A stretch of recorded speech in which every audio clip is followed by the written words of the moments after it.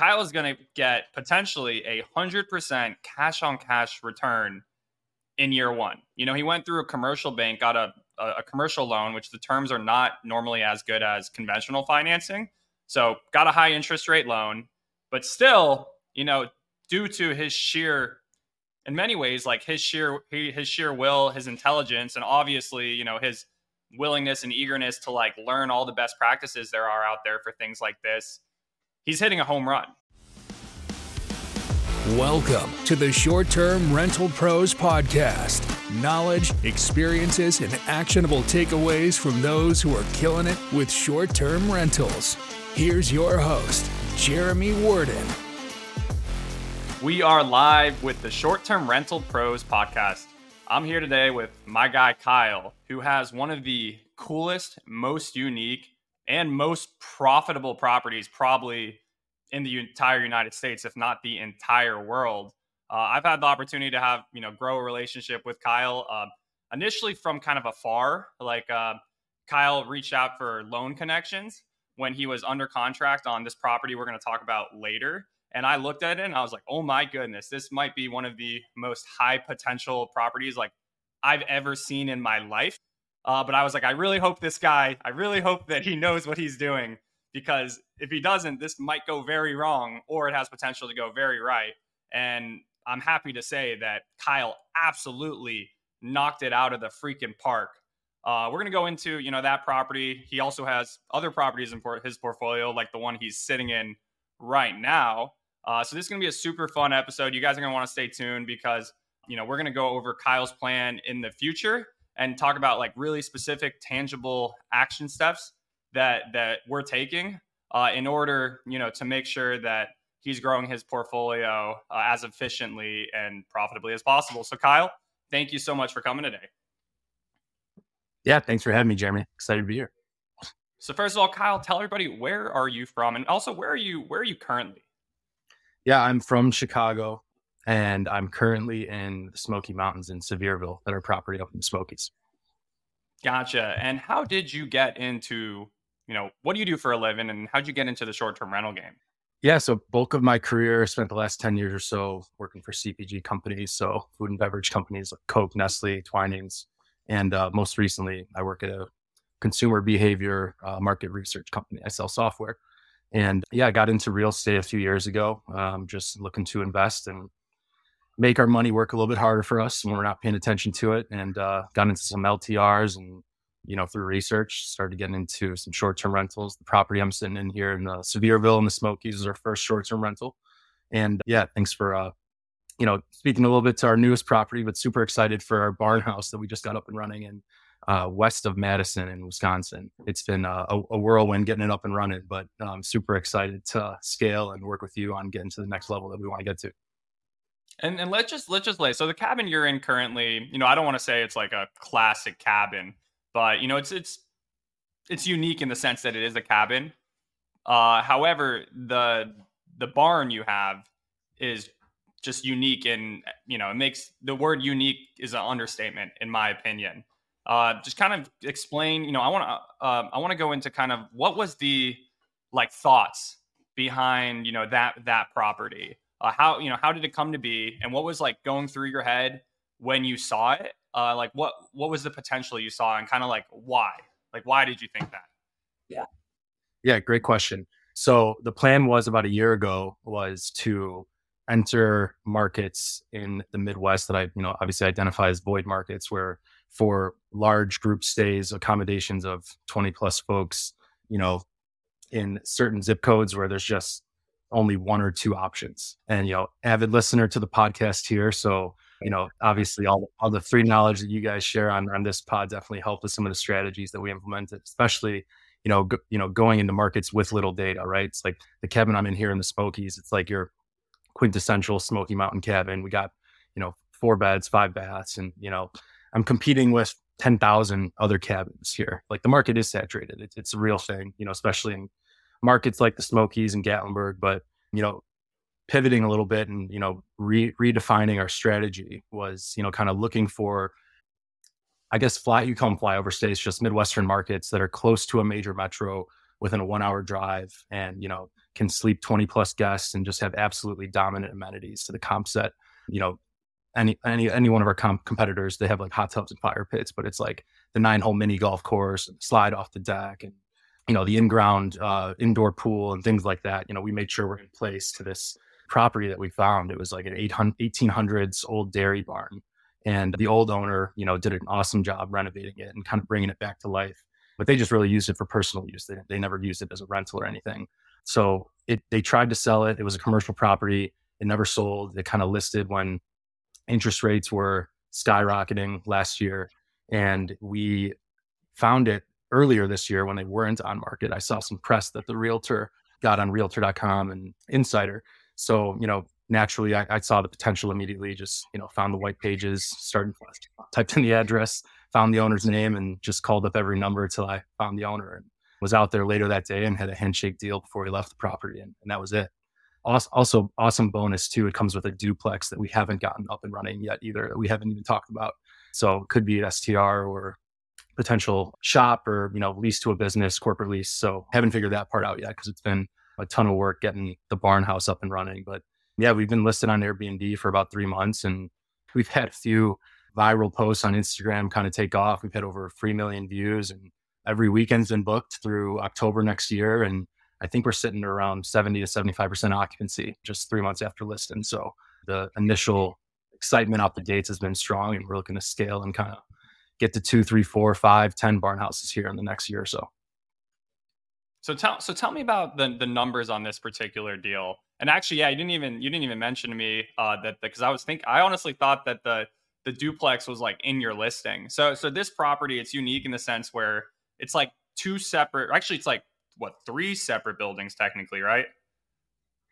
Technically, yeah. There's the 6,300 square foot barn house, which accommodates 20 sleeping. The first floor has the 9-hole mini golf course and arcade. The second level has some bedrooms, the movie theater, the kitchen, and 2 bathrooms. And then if you go up and the workout room, and then you go up to the third level, we have 2 lofts on each level of the barn house that each sleep 6 guests. We also have the indoor mini basketball court and hoop on the third level as well, with another lounge area with board games. And then there's a 4th level to the barn house. It's kind of like a lookout loft, and there's 2 twin beds up there. So it's technically 4 stories, 6,300 square feet. That's the first building. That's like the actual barn house. Across from that is what we call the party shed. So no sleeping accommodations in this building, but it's about 2,500 square feet. It has a sauna, an in-ground lap pool, double-size hot tub, and also has our tiki bar, flat screen, ping pong, pool table, darts, cornhole, and it's heated and cooled, so it can be enjoyed, through those harsh winters in the Midwest. And then the third building, to your point, is the duplex, which was, it's just kind of vacant right now, but we plan in the spring to kind of get up and running. And like I mentioned, either a corporate lease or LTR, STR, we haven't really figured that part out yet. Got it. Because yeah, when I've looked at the listing, and it just keeps going. So many photos. I assume the duplex was like part of it. I assume that's where the bedroom space is, but now I'm learning that this place has even more dimensions to it than I previously understood. So even regardless of the fact that there's a duplex, like there's another property on the building you can rent out. Just tell me if you could just give the kind of the high level numbers of the deal. And again, keep in mind this is only part of the property. So for the part that you currently have rented out. Yeah, absolutely. So I mean, we got it under contract just under 800,000 at 775, and because you have commercial loan with a small local bank, obviously it doesn't qualify really for conventional funding through some of your traditional lenders, which is why we couldn't work with Huntington and our guy Brian over there, because it has to be because of the multiple buildings. It had to be a commercial product. So I went to a couple of local banks. Some told me no. A couple told me no. One of them saw the potential, and they work with entrepreneurs and local businesses and a couple different VRBOs already in their portfolio. So got it under contract, commercial loan. We have 272 nights booked since we've listed in the first 3 months. So just broke 300K gross this week, actually. So we're celebrating that with 100 total booked. I think we'll finish somewhere around, end of 2024, just looking at projections, somewhere around 80% occupancy, and somewhere between, if you exclude the duplex, we'll finish around 70 to 75% cash on cash. return with the duplex. I'm hoping it gets closer up to that 100% mark. Guys, think about that. We hear everybody talking now. Oh, high interest rates, like high price environment. Kyle is going to get potentially 100% cash on cash return in year one. He went through a commercial bank, got a commercial loan, which the terms are not normally as good as conventional financing. So got a high interest rate loan, but still, due to his sheer, in many ways, like his sheer will, his intelligence, and obviously, his willingness and eagerness to like learn all the best practices there are out there for things like this, he's hitting a home run. He's hitting an absolute home run. And, you think that's good. Kyle's not stopping there by any means. He's under contract on another potential home run property. We'll get into that one in a minute. But what I want to do is just kind of break down like things you just said. Because folk listening, like when I'm doing this pod, I'm just trying to think what are the most like specific, tangible ways to succeed in this game. So breaking down, just digesting a couple things that Kyle said. One was like the local commercial bank. He called up a bunch of banks. He didn't just like call one bank, get the no, and be done with it. How many? If you were going to estimate, how many banks did you reach out to? Six. So he had 6 different conversations with banks. He didn't settle for one no and say, oh, it looks like this isn't going to work. He really put himself out there. 2, he saw this property. He got in his car and he drove out there. He made it happen. And I want to put a parallel like Matt, in our mastermind. He, we talk about home runs in 2023. People, make excuses. I'm personally closing on a house Friday, so I'm not. But he got a Midwest lake house for $170,000. And this house looks incredible. It's like a 5-bedroom lake house, like 2 hours from Chicago. We think honestly it could gross like 90 and be another 100% cash on cash, maybe even more cash on cash situation. So, but the thing that both what you did, what Kyle did, and that Matt did is they got in their damn car and they went and they met the owner and they made it happen. And just talk about that. Talk about the meeting the owner and like kind of building a relationship directly with them, and how that may have helped you get better deal terms. Yeah, 100%. You're able to do an off-market deal with no realtors. So not to bash any realtors right now, but, and shout out to all the realtors I work with. But, we were able to, obviously negotiate a lower price, not paying that 6% fee, and flexible on, the terms and the close date and all that. And he's actually still my neighbor. He lives a few doors down. So it's great to have a local guy who not only renovated the place, but knows a ton about the area and was able to kind of help with introductions to the team that I hired out there.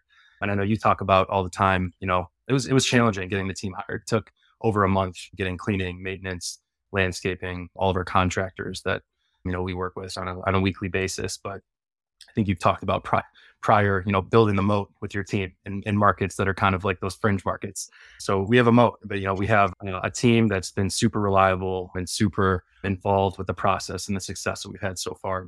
And I know and the other part of that too, Jeremy, is, if you were to go on AirDNA today and type in this address, I think the projection is like 43,000 for this specific address. So it's like, you're going to go into BNB Calc like so many people and search it.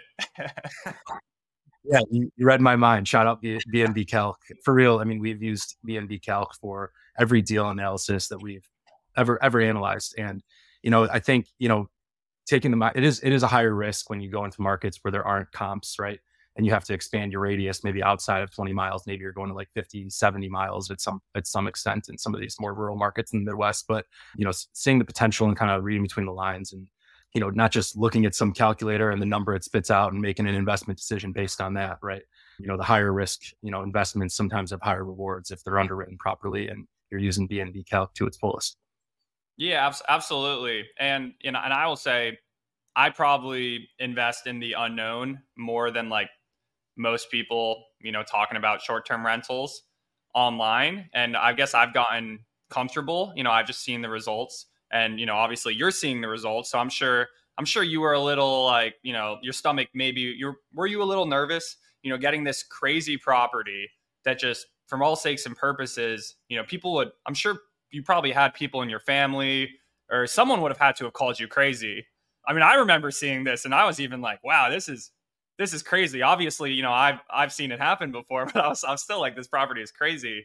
But were you a nervous kind of investing like the cabin you're currently in? Sure, it's a 4-bed, 5-bath in Gatlinburg. Like you get, there's 1,000 of them to compare yourself to.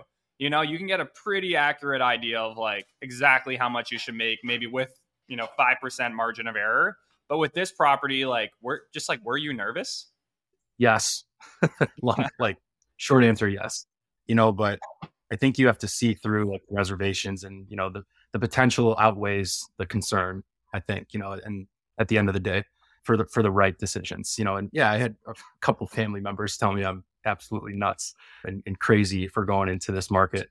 But I think, the unique format of it and the sleeping accommodations and the multiple buildings and being, within a 45-minute drive to an awesome major metro like Madison, Wisconsin, and so many great local attractions. You're not going to find a lot of comps to justify it, but it's like, not to be cliche, but it's really like looking for that diamond in the rough or needle in the haystack, right? It takes a lot of time and a lot of research, but through practice and through trial and error, like when you find that diamond, like it's a diamond. You know what I mean? Exactly. And so Kyle, he got up this diamond. He got it listed. He also did a great job leveraging social media. He had a Business Insider article. Tell us, how did this article come to be? And then like what happened when he went viral on social media and that article came out? What happened?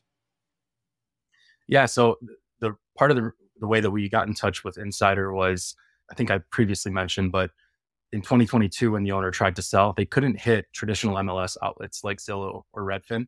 So the realtor that he hired at that time had to get a little creative and reach out to press publications like realtor.com and Insider and land.com and different, outlets to kind of spread the word for the property that was for sale, because they could only market on commercial websites and local areas. So they were limited in terms of reach. So that's actually how I found the property. I looked at the old Insider article and the luxury real estate journalist Amanda Go had written it. And, I thought, we brought it to this new exciting level of fun once we finished everything. And why not reach back out to Amanda in Singapore and, try to get another feature, like a before and after. So that's kind of how we came back in touch with the journalist over at Insider, and was, happy that they linked the listing to the Airbnb. So we've had a lot of consistent foot traffic to the website from that list, from the Insider feature.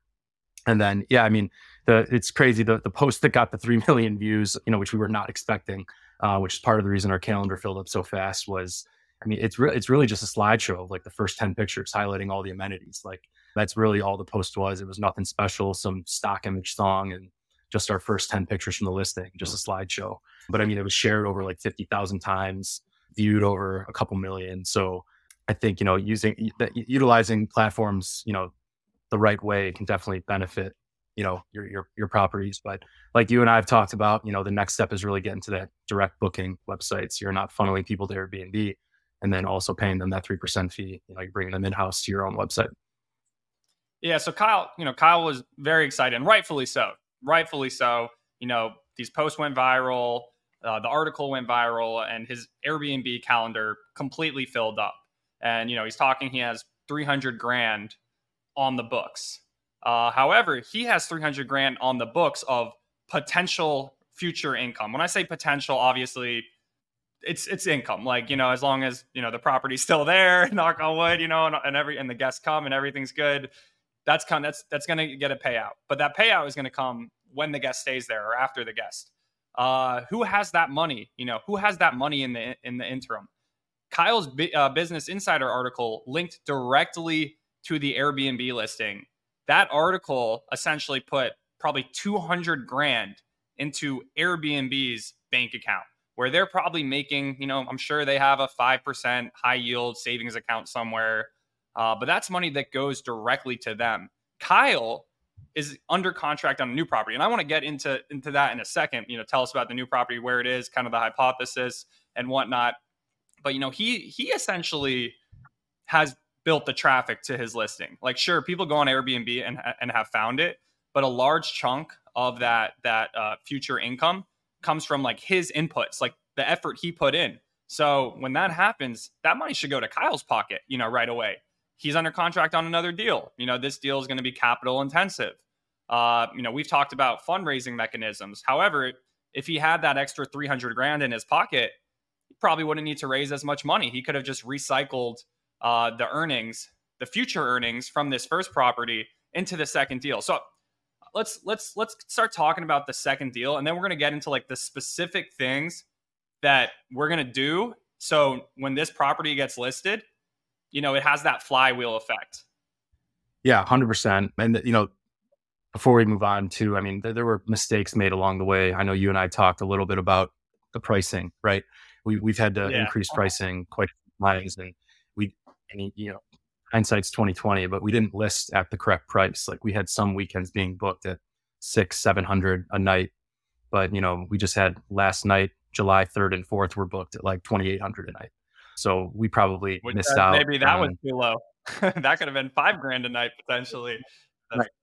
Right. I mean, making sure your pricing is fine tuned, especially when you're charging over, if you're getting into like the thousands per night, one small mistake on Price Labs and not monitoring it and, making sure that you're priced accurately, could be a $30,000-$40,000 mistake in the matter of a few weeks.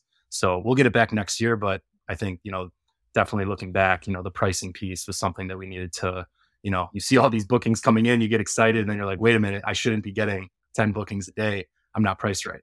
So going back in and making sure that's accurate. And, you talk about this all the time, but Price Labs, it's not just like you set it and forget it. It's an art and a science. You got to constantly monitor it and, test things and go up, go down, set your base, and then, set your baseline for what you want to go below, above. And, I think that piece was a huge learning component for us in this deal.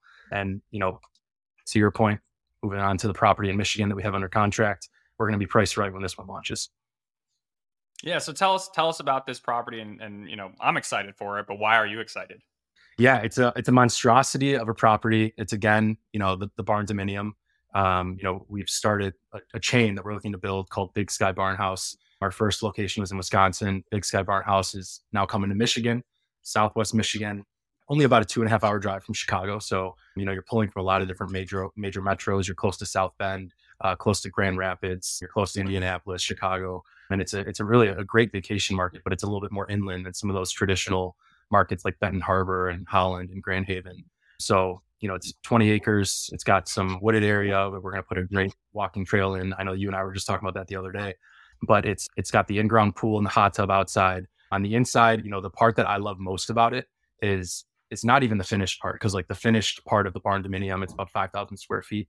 3,000 of that is finished already. And, we're getting it fully furnished. And, the finishes are just like top of the top end, completely luxurious butler's pantry, quartz countertops, high-end furniture, fireplace, you name it.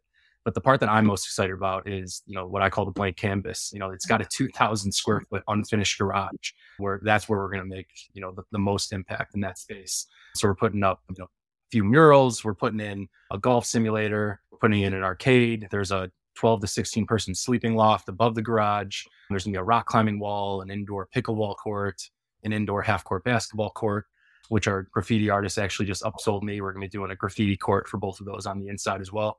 And then a few mini golf courses. And then obviously the signature Big Sky Barn House slide coming down from the arcade down to the mini golf and pickleball court area. So it's going to be amazing. And we're super excited for it. It's going to take about the month of January to get it up and running, but we got our contractors locked and loaded and we're ready to close at the end of the year.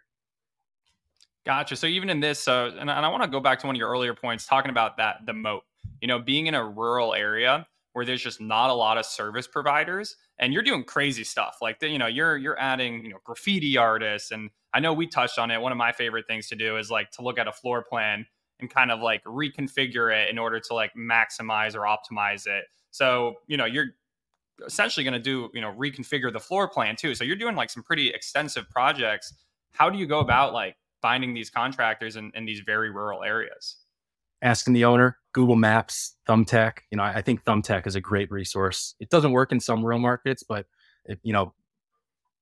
crowdsourcing bids for projects instead of like going one by one on Google and typing in keywords and contacting people and getting singular quotes. Like, I think the idea of an app like Thumbtack, I prefer it over Angie. But I mean, that's definitely one of the main tools we use to interview and hire out our teams that are going to be in place. But, obviously word of mouth referrals too. So the listing agent, the owner, just local folks in the area, neighbors, getting those referrals are definitely a big part of it too. So, and something that you're doing great, getting in the car, going there, talking to people, talking to the neighbors, talking to the owners, telling them what your plan is, seeing, hey, do you have folk who can help? And, really you're probably going to be you might even be a percent of two of this like county's, like tourism. Honestly, probably maybe even more than that. So like you're gonna really help that local economy. So I think you're doing a good job of like getting people, like you said, the old owner of the property, like getting folk to kind of like buy in and to what you're doing and help you out and see it as in their best interest, and building rapport on a local level. Second moat we're going to talk about is that custom branding aspect. Big Sky Barnhouse. It's currently one property, but it'll be more than one. So folk who stayed at Big Sky Barnhouse in Wisconsin who love the experience, but go, oh no, we wanted next July 4th, but looks like it's booked. Do you have another property? Sending them to the new one. And they trust Kyle. They trust, they trust, you and your wife as well. They know you guys are going to provide a great experience. So yeah, tell us kind of what is the plan to like leverage the unique branding and marketing and use that to your advantage? Yeah, absolutely. And it's like, as much as, we want to scale, I would say at this point, like we need to scale. Like we have 3 to 5, sometimes as much as 7 or 8 people reaching out almost daily, asking why the calendar is not open yet. And it's the calendar is open. Just most of the dates have already been booked. So we're building out a pretty extensive email list right now. For when we launch, not only in Michigan, we're also looking at Kentucky and Indianapolis and other markets as well, where we're converting what used to be barn houses or barndominiums into these extravagant 20 plus sleeping accommodations with just dominant amenities.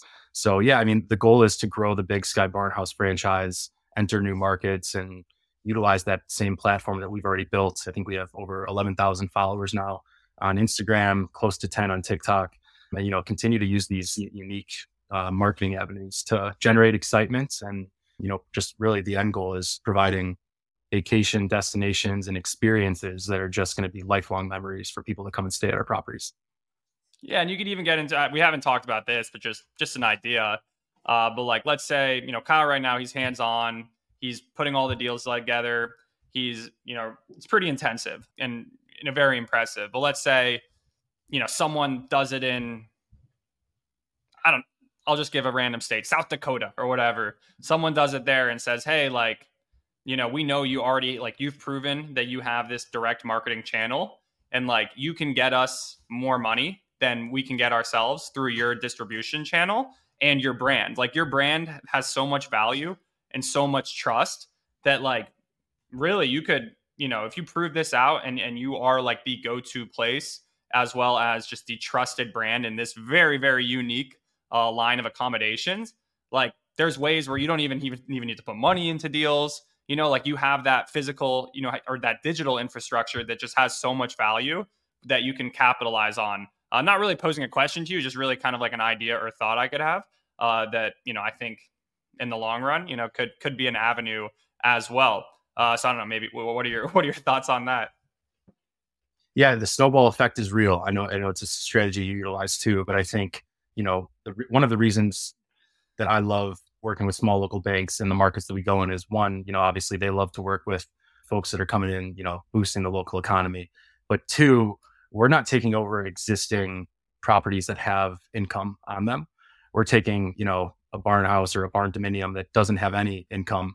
And through the commercial loan product, it's very different than a residential or conventional loan product. So you're able to force the appreciation when you're generating income. So if you're getting 300,000 plus in, gross revenue, you go back to that same bank in 1 or 2 years when you got a couple tax returns under your belt, that appraiser is going to take into consideration that gross revenue that you've generated and force that appreciation up. So now you take out your equity and you go do it again. So, building that snowball and the velocity of the snowball, I think is critical for growth and scale for the next level that we want to get to, the five barn house, 10 barn house plus. Yeah, and not saying you should or shouldn't, but like one day, why wouldn't, Kyle, like these houses are, sorry, not even houses, these compounds are making so much. Why wouldn't an institution come in and like do the same thing? Well, guys, like it's a lot of work to do one of them, and it's not worth it. Even though Kyle's like property he got for, under $1 million and it's pulling in, 300K, I think we'll come up with some goals and KPIs for next year, but potentially for maybe pushing closer to the 500. I mean, we'll see. But they're not going to buy just one. It just won't do it. But if Kyle has 10 of them, and already has the operation set in stone, each one, let's say they're doing, let's just say like 175 or 200 in net operating income. Institutions buy businesses at cap rates. So right now they're, an institution's, they're not just going to buy one, property at like a 6% cap rate. It's not worth it for them. But if you have 10 of them, they'll buy 10 properties. And I've seen a couple other, folk in the space successfully do this. But, they'll buy, there's a decent market to buy 10 of them at like a 5 or 6% cap rate. So, I mean, we don't have to work out the math, but essentially, if these businesses are, you're buying them for 700-800, but then just based off like, net operating income, I mean, yeah, just how much NOI is your current property gonna, the initial Big Sky, the OG Big Sky barn house expecting to do this year? The OG, love it. We break even, we leverage some equity that we had in other properties that we have. So we have obviously the mortgage on it with the small local bank, and then the payments of the equity that we leverage from another property. Just not operating income, which like disregards the mortgage, just the revenue minus, minus the operating expenses. Probably a couple hundred grand. Yeah, it's in the 200 range. And then the cap rate is your net operating income, divided by the purchase price. So a 5% cap rate at 200 grand of NOI, that's $10 million right there.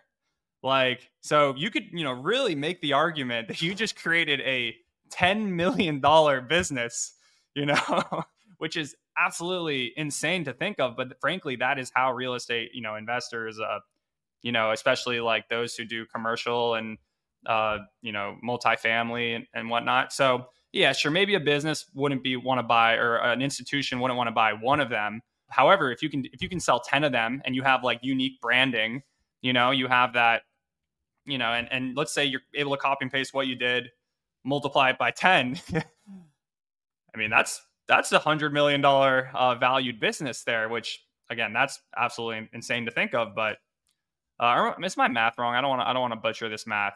Maybe not 100 million. All right. Sorry, let's backtrack. I like to be accurate with my numbers. If it's 200 grand of NOI, what is, and multiply that by 20, because it would be 5% cap rate. That's a $4 million business. Ignore what I just said. I'm going in circles here, but essentially you have a very valuable business and you've been able to force, potentially like 400% appreciation in your asset value in 1 year. So first of all, kudos to that. But second, how do you think like long-term in terms of like the opportunity there and upside? Yeah, absolutely. And I think, you nailed it on the head. I think, getting to, once we have Michigan up and running, identifying the right markets, you want to scale and you want to grow, but you don't want to do it too fast. So, I mean, the analysis piece and leveraging that deep data, just way more levels beneath what calculators are going to spit out to you when you type in an address, like really getting down and using other methods to really understand, what the opportunity is and what the right market is to enter. I think, once we have that fine-tuned list, then you can go in hyper growth mode and, focus on scaling because you already know that the market and the property makes sense. But that, that is the goal, is to grow the Big Sky Barn House name and keep the same 20 plus accommodations, and fly over states close to major metro hubs. Absolutely. So for this next property, I know we talked about earlier, your article came out, you got excited. You, in hindsight, were like, my pricing is too low. What's the plan for listing and posting this next property? Great question. Still being fine tuned at the moment. And, I think, making sure that this property is going to be similar in the sense of space and type of amenities and proximity to, what you can do in the area. But I think, making sure that we learn from our mistakes that we made from, being optimized to the full extent from pricing with this one. So utilizing price labs. And I know we've talked about this, not just getting into price labs and setting it and forgetting it, making sure that you're in there and you're manipulating those prices and making sure that you're at the right price point so that you're not making that $30,000 mistake on the next property. So, really being in tune with your pricing, I think is a key strategy that, I think we're all learning about. But I think, leveraging, your knowledge and working with you and your team, has been, hugely monumental in that realm for sure. And I think, there's a ton of data sources out there that you can utilize, whether it's Rabu or Awning or AirDNA or STR Insights, but for specific deal analyses, I'm going to do another BNB Calc shout out here is, it's the main metric system to underwrite properties. And I like to run performance three ways: a good, better, best. So even though you confidently feel it's going to do X, you're, doing one below that and then two levels below that. And then you're giving yourself that delta to make sure if you do have a mistake that it's still going to work. And, the interest rates are irrelevant, and it's like everyone gets scared about the interest rates. And it's like, if there's one asset class that can combat interest rates during this time and day and age, it's short-term rentals. Exactly. I like to give, like, again, I'm a numbers guy, and I know you're very, you're very analytical as well, but it's like, all right, we'll talk about, let's say 3% interest rates versus 7% interest rate. All right, I might have a mortgage on a property that if it was 3%, it'd be $2,000 a month. At 7%, my mortgage is, $3,800 or 4,000. I think probably 4,000 a month, whatever. But the property's making 12. If the property's making 12 or making 11, it's all right. Your $7,000 a month of profit is now like 5,200 a month. Like, you're still profiting very well. For you, I mean, that 800 grand house, I mean, do you mind sharing kind of like what your monthly mortgage payment is? Kind of like what your interest rate is? Yeah, we locked in with the small local bank. I think it was 7.25% with, principal interest. We don't escrow with the small local banks. So taxes and insurance are separate, but principal and interest, it's around $4,500 a month. $4,500. And guys, he just got a booking at $2,800 a night. So his mortgage being 3,200 versus 4,500, like, in the grand scheme of things, like, it's not that big. But keep in mind, Kyle has a super property. Like, he has a property that nothing else in, a multi-100-mile radius really compares to. And, like, I personally, at this point, am growing, a portfolio of, what I would consider super properties. Not the same exact, concept as Kyle being these massive barndominiums, but houses that can sleep 20 people, where you're going to have 4 families coming together. And I also want to go into, and just another thing I hear a lot of, like, why is someone going to pay $2,800 a night to stay at your barn? Why would they possibly do that? Well, guys, Kyle's property can house grandma, grandpa, their 3 kids, and their 3 kids' 3 kids. So they can have 9 grandchildren, 6 children, and grandma, the patriarch, matriarch, staying under one home. Let's say they were going to have a family reunion in Chicago in the middle of the summer. They would have to get, 8 to 10 hotel rooms or something. So that would be, in the middle of Chicago, you're probably paying $400 or $500 a night for a hotel room. So they're paying 4 or 5 G's a night just on accommodations anyways. Also, you got to pay for activities. What are you going to do in the middle of Chicago? You're probably going to go, to lunch, go to dinner. I don't know, catch a Cubs game. Like, you're going to be paying thousands of dollars a day just in activities too. So Kyle has it all bundled for you. You can go to his property. You've got the pool, hot tub, mini golf, probably, 20 other amenities that we could just list off. And you're getting great value. You're going to leave there and be like, wow, that was a high value vacation. Like, that was a steal. Like that, like people who have stayed with you, like, I know you probably, Kyle initially listed and was like $600 a night, like $700. Wow. Like, this is crazy. Like, that might be too much. Like, I feel uncomfortable charging. Meanwhile, the people who stayed at $600, $700, they were like, wow, this was a steal. We just like you guys. So I like that you're kind of, your mind has switched or adjusted, and you understand like the value that you are creating for these guests. So let's just get into it. So this next property, you're going to list it. You're going to have your direct booking channel built out. And, when you're going to leverage. So right now, what are you doing? You said you have 7 or 8 people reaching out a day. You're getting emails. But like why are you getting emails? Like, why is that important? And what are you going to do with those emails? Yeah, so it'll be basically before we launch to the public and, post all over social media and, start our new marketing campaigns for the doors opening in Michigan. The email list is kind of like the first look, right? So everyone that gives us, the email to stay updated with the Michigan grand opening, they're going to have first access to the calendar and the dates that they want. And they'll have a small discount for doing so. And that list is growing by the day. And, we're excited to get it up and running and, provide accommodations for the people that would love to attend, the Wisconsin property in, the middle of summer, but those dates have been booked already. So a lot of our guests are coming from Chicago. So it's just 2.5 hours east instead of 2.5 hours northwest. So a lot of the same draw and the same people are coming from both directions outside of Chicago. And you mentioned this a little bit already, Jeremy, but you nailed it. I mean, our target market is that 3-generational stay is what I call it. So you have, the grandparents, and then you have the kids and the kids' kids. And sometimes you have aunts and uncles or cousins or friends coming, but really the grandparents, the parents, and the kids, that's who we've designed our properties for.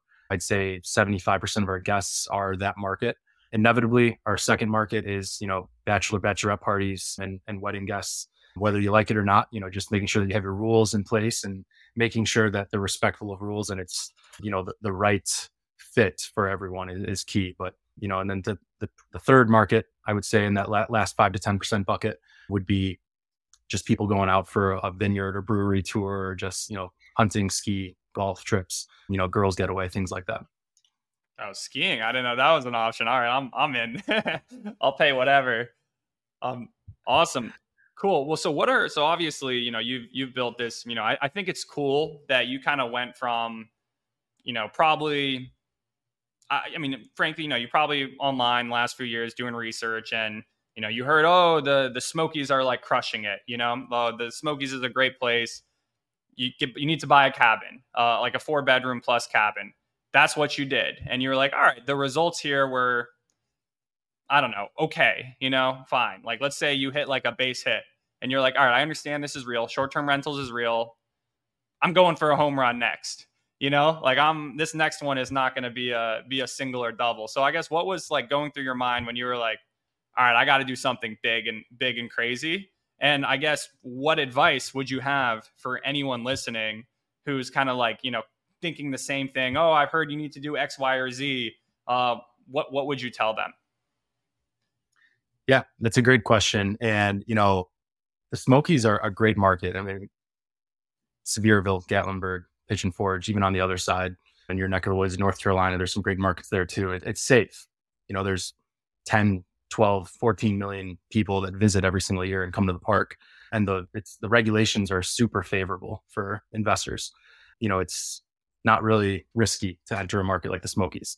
So what drew us to kind of redefine our strategy was, competing in markets where there's just less saturation. So instead of, competing with 1,000 other cabins within a 1 mile radius, I'm competing with 2, maybe 3 20 plus properties in a 100-mile radius, and you mentioned, those large groups, there's not as many as the 6 to 12 or maybe 14 size groups, but the groups that are 20 plus, they don't want to stay in hotels and take up 80% of the hotel rooms. It's not really accommodating for a fun stay and an entertaining vacation for the whole group. So I think, going back to your original question, what I really look for is the blank canvas in properties. So space to add the amenities. This cabin is great here in the Smokies, but it's like, we don't really have space to add amenities. A lot of the cabins are on top of each other. You don't have that 3-car empty garage. You don't have the extra couple acres of land to do something on the outside. Having that space to turn into the entertainment spaces for your guests is definitely key. And, there's other ways to get around the rates. I mean, everyone always fixates on like, what's the rates? What are the rates? What are the rates? And it's, do you really want rates to drop to below 3% again and then go compete with 50 other people on the same home? Or would you rather take a hit on a little bit higher rate, but maybe be able to get the seller down 50 grand or 75 grand and have no competing offers and have that leverage as a buyer? So I think, looking through that lens and just making sure that all decisions you make are, rooted in deep data and research, you got to put the work in. But if you do, and you follow the path that, is laid out there, I think, you can still make great investing decisions that aren't just safe, like, bets in the Smokies. It's riskier to go into markets where, you don't have the comps to prove, but that's where the greatest return on investments and the greatest opportunities are in those markets where you're not finding a ton of those comps. So I think, we've talked about this before, but, be the comp, I think, is a great strategy. It's risky, but if leveraged right, there's a lot of, returns to be had in that realm. Yeah. And something that Kyle also said during our conversation, because we talked about, why short-term rentals is a fun game. Like, why do we both get excited? And something that he said, he reminded me of something that I said, but I was like, yeah, that's actually, I love that. I'm going to keep saying that. Like, but he said it, and it's your inputs define your outputs.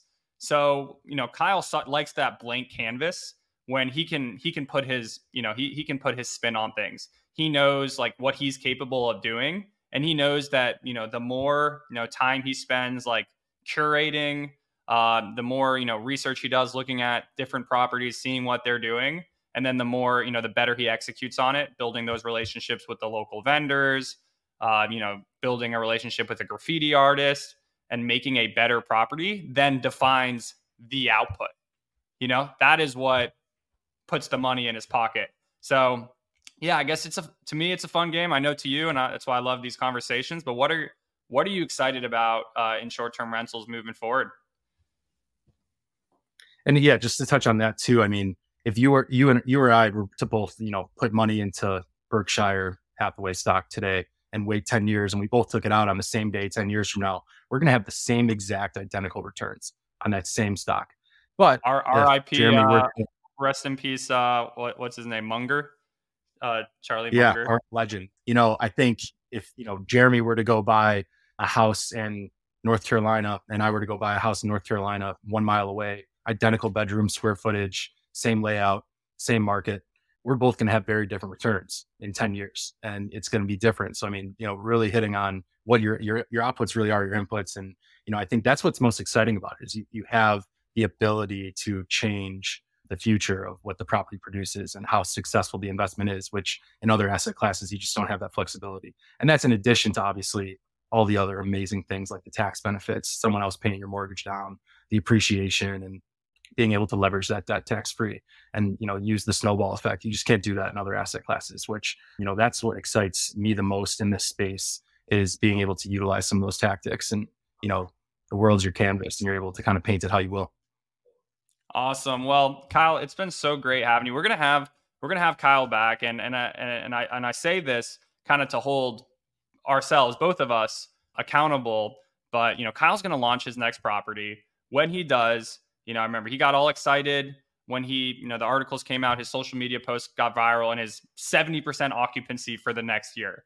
Which I was like, oh, I've been there. I haven't had a business insider post, but I've had like a calendar fill up too quickly in advance. And, I referenced, I gave the example of, the boat rental business I had and why doing a boat rental business was eye-opening for me because, when I rent boats out, that money goes directly to me. It doesn't go to Airbnb. It doesn't go to any, boat rental platform. It goes to my bank account. And I use that, what I call it. And actually this is Warren Buffett terminology. So we're going to talk about Berkshire Hathaway here, getting paid on the float. But essentially, when you are the platform, you get paid directly. So insurance companies the reason why Warren Buffett loves to buy insurance companies is because think about it, like in insurance, you get paid, you get fronted the money. And then if something happens years down the line, you then owe the client. So that's what Kyle is going to do. He's becoming the platform. He's going to get paid on the float. So that's just something I want to hold you accountable for. So next time, we have Kyle back on. He's going to have launched the Michigan property. He's going to have posted it, hey, and if you guys, first of all, anybody listening, Kyle, how can they get on your email list? Yeah. Find us on Instagram or TikTok. It's just at Big Sky Barnhouse. And the link to the email list is right on that page in the coming soon tab. Exactly. So we're going to have Kyle back once that happens, once the property gets posted, and just to kind of see what the result of kind of this, again, your inputs define your outputs. So the work we're putting in today, we're actually, as soon as we hop off this, we're going to kind of hop on and continue our war map session, which, just for some context, the war map is, for folk I work with, like Kyle, as part of our mastermind. What we do is we have a session at the beginning. Kyle have already talked several times, but this is kind of like the formal session where we just come up with like a very, very concrete plan with specific action items. And then, over time we get it done and we keep, evaluating and moving the ball forward. So we're going to hop onto that, but I just want you guys listening today, holding us accountable. Next time Kyle's on, he's going to have the results of this experiment to share with you. But yeah, Kyle, I know, so Big Sky Barnhouse, but yeah, for those who want to like keep up with your personal story, what's best for them if they, they want to get in touch with you or, hear more about you? Yeah, absolutely. Definitely accept, any outreach through, you just send it to our company email address. It's just jackpineproperties@yahoo.com. Beautiful. Beautiful. Awesome. Well, yeah. And what the last thing I like to end off with, what is your pro tip for anybody listening? Pro tip. I don't know if I have any, but I would say off the top of my head, just focus on the separators. Keep it clean and simple, focus on the separators. Once you're looking at your comp set and you're finding who your competitors are and where else your guests are considering, look at every single picture and every single description of every single comp, put it in a spreadsheet, memorize it, study it, and then focus on the separators. What can you do to separate yourself from that comp set? Beat the competition, guys. Study, obsess. I'm going to paraphrase, obsess over the competition in order to beat them. Kyle, man, absolute pleasure having you. Thank you so much for coming today. Yeah, thanks for having me, Jeremy. Thanks for listening to the Short-Term Rental Pros podcast. Make sure to subscribe so you don't miss any future episodes. In the meantime, leave us a 5-star rating, like, comment, and share this with someone you know that wants to invest in short-term rentals.